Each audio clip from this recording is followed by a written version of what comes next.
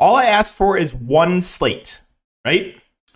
One Showdown slate that doesn't end in excruciating pain. Please. I'm begging you. All right, guys, let's talk about this Thursday Showdown slate. We have the $1 million up top. Miami and Cincinnati. Should be a pretty solid game. If this is your first time watching, welcome to my channel. My name is DK, and I do cover content for Draftkings and for Prize Picks. Prize Picks is the sponsor of today's video. You guys can use the code DKDFS for a 100% match up to $100. If you're a first-time user, take advantage of that code. If you guys are looking for premium content, you can check out my Patreon, also linked in the description below. We did have, here I should probably go to this. We had Patreon member take down the big Showdown slate last night. So congrats. Reese won over $10,000. We had a couple other big winners as well, so love to see that. And yeah, let's recap my lineup from last night. So I went a bit contrarian. I went to Sterling Shepard in the captain. Unfortunately, he got it. I mean, he's had like the worst injury luck ever. I really feel bad for the guy because he's talented, but just can't catch a break with these injuries. Saquon and CD both smashed. They were both popular. Daniel Jones, I went to him because I was leaving some salary on the table. And then Richie James and Ferguson rounded out my lineup. Now, I was a little bit surprised how popular Ferguson was as opposed to Hendershot. It was like 38% to like 2%. That didn't make a ton of sense. I thought it was going to be pretty similar ownership, and I was way wrong on that. So had I known that going into the slate, the ownership gap was going to be that wide, I would have been all over Hendershot. But yeah, that is the recap for Monday night. Again, let's talk about this one. And let's first take a look at these Vegas odds. We do have some injury news to monitor for both teams as well.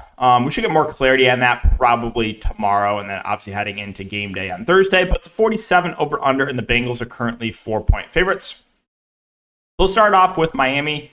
And at the top, we do have the two wide receivers here in Tyreek Hill and Jalen Waddle. Now, again, Waddle is one guy I think we had to monitor. He was a non-participant on Monday with a groin.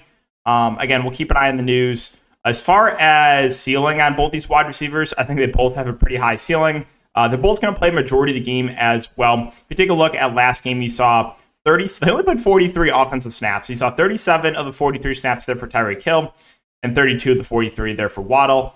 So assuming that both play, I think they're, again, pretty similar plays. I would say Waddle might have a little bit of a higher floor.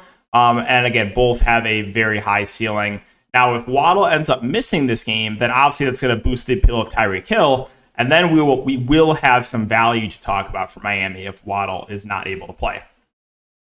Tua as well. I think he's going to be able to play.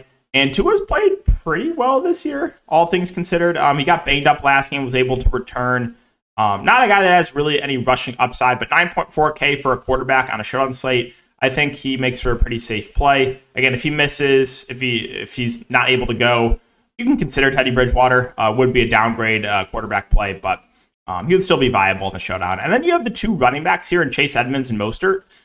They've been basically splitting the snaps last couple games. So you saw 19 snaps for Edmonds, 24 for Mostert. And Mostert a little bit cheaper at 4.4. Edmonds is 6.2. So maybe lean Mostert over Chase Edmonds. But they're both fine options. I don't really have a super strong take on either of them. Mike Gesicki's 5K. So the snaps have been going down in him this year, but he's still getting opportunities. He played 17 of the 43 snaps last game, played on 9 passing plays. So again, with the snaps going down in him this year, it does make him probably a little bit overpriced at $5,000. The defenses on a slate where we have a total pushing close to 50, not as excited, but we know defense is a high variance position. You can always consider the defenses in large field tournaments. Kickers, well, you saw what happened last night, right? Where both kickers went for double-digit fantasy points. Very, very rare, but that is the ceiling for kickers. Usually, low to mid-teens fantasy points. So they're always viable options in the showdown slate. Durham Smythe is 2.8K, so he's been getting some run as the backup tight end, but he actually played more than Mike Gesicki last game. He played 32 snaps and ran around 12 of those. So at 2.8K, he might be the tight end that's a bit easier to get to of the Miami wide receivers. And then we got to talk about the secondary wide receivers here, especially if Waddle misses. So taking a look at the snaps last game, you did see Trent Sherfield was the wide receiver 3. He played 27 snaps. Whereas Cedric Wilson only played 5. River Craycraft, who got put back down to the practice squad, only played 9. So if we do not see Jalen Waddle, again, like I said, it's going to boost Tyreek Hill. He's going to have a lot more looks. But also, guys like Wilson, if he plays in Sherfield, are going to have a lot more opportunities at cheap price points. So we'll keep an eye on that. If Waddle plays, then, again, Sherfield played more than Wilson last game. Maybe a slight lean to him. But I think they have Wilson ahead of him in the depth chart. They do. I know Wilson got a little bit banged up last game, too. So if Waddle does play, definitely downgrade these cheap wide receivers. And Craycraft, I think he's scored 2 touchdowns now last couple games, but he's barely been playing. So he's been getting very lucky with touchdown variance. He also got put back down to the practice squad. And I think that is it for Miami. So let's move on to Cincinnati. Cincinnati at the top, we have Joe Burrow at 11K. Or Jamar Chase at 11K, I should say. Joe Burrow right below him. But yeah, Jamar Chase, it looks like T. Higgins is going to play, who's also got kind of unlucky with injuries recently. He was a limited participant on the practice report on Monday. With the discount, you have T. Higgins at 8.2, Chase at 11K.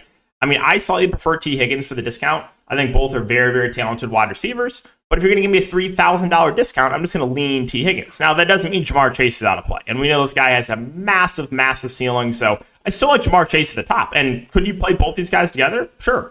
The positive with Cincinnati is they're going to play their main guys basically the entire game, right? So T. Higgins had to leave the field for a few snaps last game. He played 46 of the 68 snaps. Jamar Chase played 59. Tyler Boyd played 46. You saw 9 snaps for Mike Thomas, 6 for Stanley Morgan, and 2 for Trent Taylor. So the backup wide receivers really didn't see much run at all. So again, I slightly prefer Higgins to Chase, but Chase obviously still in play. Joe Burrow at 9.6K. I think I slightly prefer him to Tua on this slate if you're going to make a pick between the two quarterbacks, but they're both relatively cheap on a showdown slate. Normally we do the quarterbacks pushing 10K plus. Both are in the 9K range. Joe Mixon also looks like he'll be good to go. Didn't do a ton on the ground last game against the Jets, but was still basically their bell cow back until the end of the game when P. Ryan came in and got some carries. So Mixon, I think, is a very safe play in both formats. Is involved in the passing game, 9, 4, and 7 targets through 3 games. Is going to get a majority of the early down work as well. I think he's very, very safe. And then they did price up P. Ryan just in case Mixon was not able to go, which is, the correct thing to do at DraftKings part, but looks like Mixon's good to go. So P. Ryan completely out of play for me at 7.4. Tyler Boyd, 7K, so he's their slot wide receiver. He's gotten a bit lucky with the touchdowns as well. 2 touchdowns through 3 games. Don't know if that's going to continue. Feels a little bit overpriced, but the positive is he's still going to have a lot of opportunities. When you have T. Higgins at 8.2 and Boyd at 7K, I'm just going to lean T. Higgins over Boyd at a similar price point. And then scrolling down to the tight end. So Hayden Hurst is 5.4. He also got a bit banged up, and this game was a blowout, the game against the Jets, so they didn't have to pass a ton in the second half. In previous games, though, Hurst had played a majority of the game. Last game, he did only play 26 of the 68 snaps, so a little bit concerning. Again, we'll keep an eye on the groin injury, but if we go back to the first couple games where Hayden Hurst was basically playing the entire game, if we get Hurst playing those amount of snaps for Thursday's game, then that's going to make him a pretty solid value. McPherson, solid kicker, decent value play. Again, the defenses, as I said, higher total game. They're more large field tournament plays, not out of play, but you're probably going to need a defensive score. I'm not really looking at Chris Evans. I don't even know if he plays. Again, Mike Thomas saw a couple snaps. The backup tight end here, so Wilcox, he did play a good amount of the game last game. He played 39 and 68 snaps, ran around 13. And more used for blocking, but it's only $600. And you have Patriots legend Devin Asiasi. He is the tight end 3. He played 24 snaps as well. If we know anything of the showdowns the last year, a little over a year, just lock in all the backup tight ends. They're bound to score. But no, seriously, we'll keep an eye. There's a lot of guys kind of status up in the air. We could have some value if a couple of these guys do miss.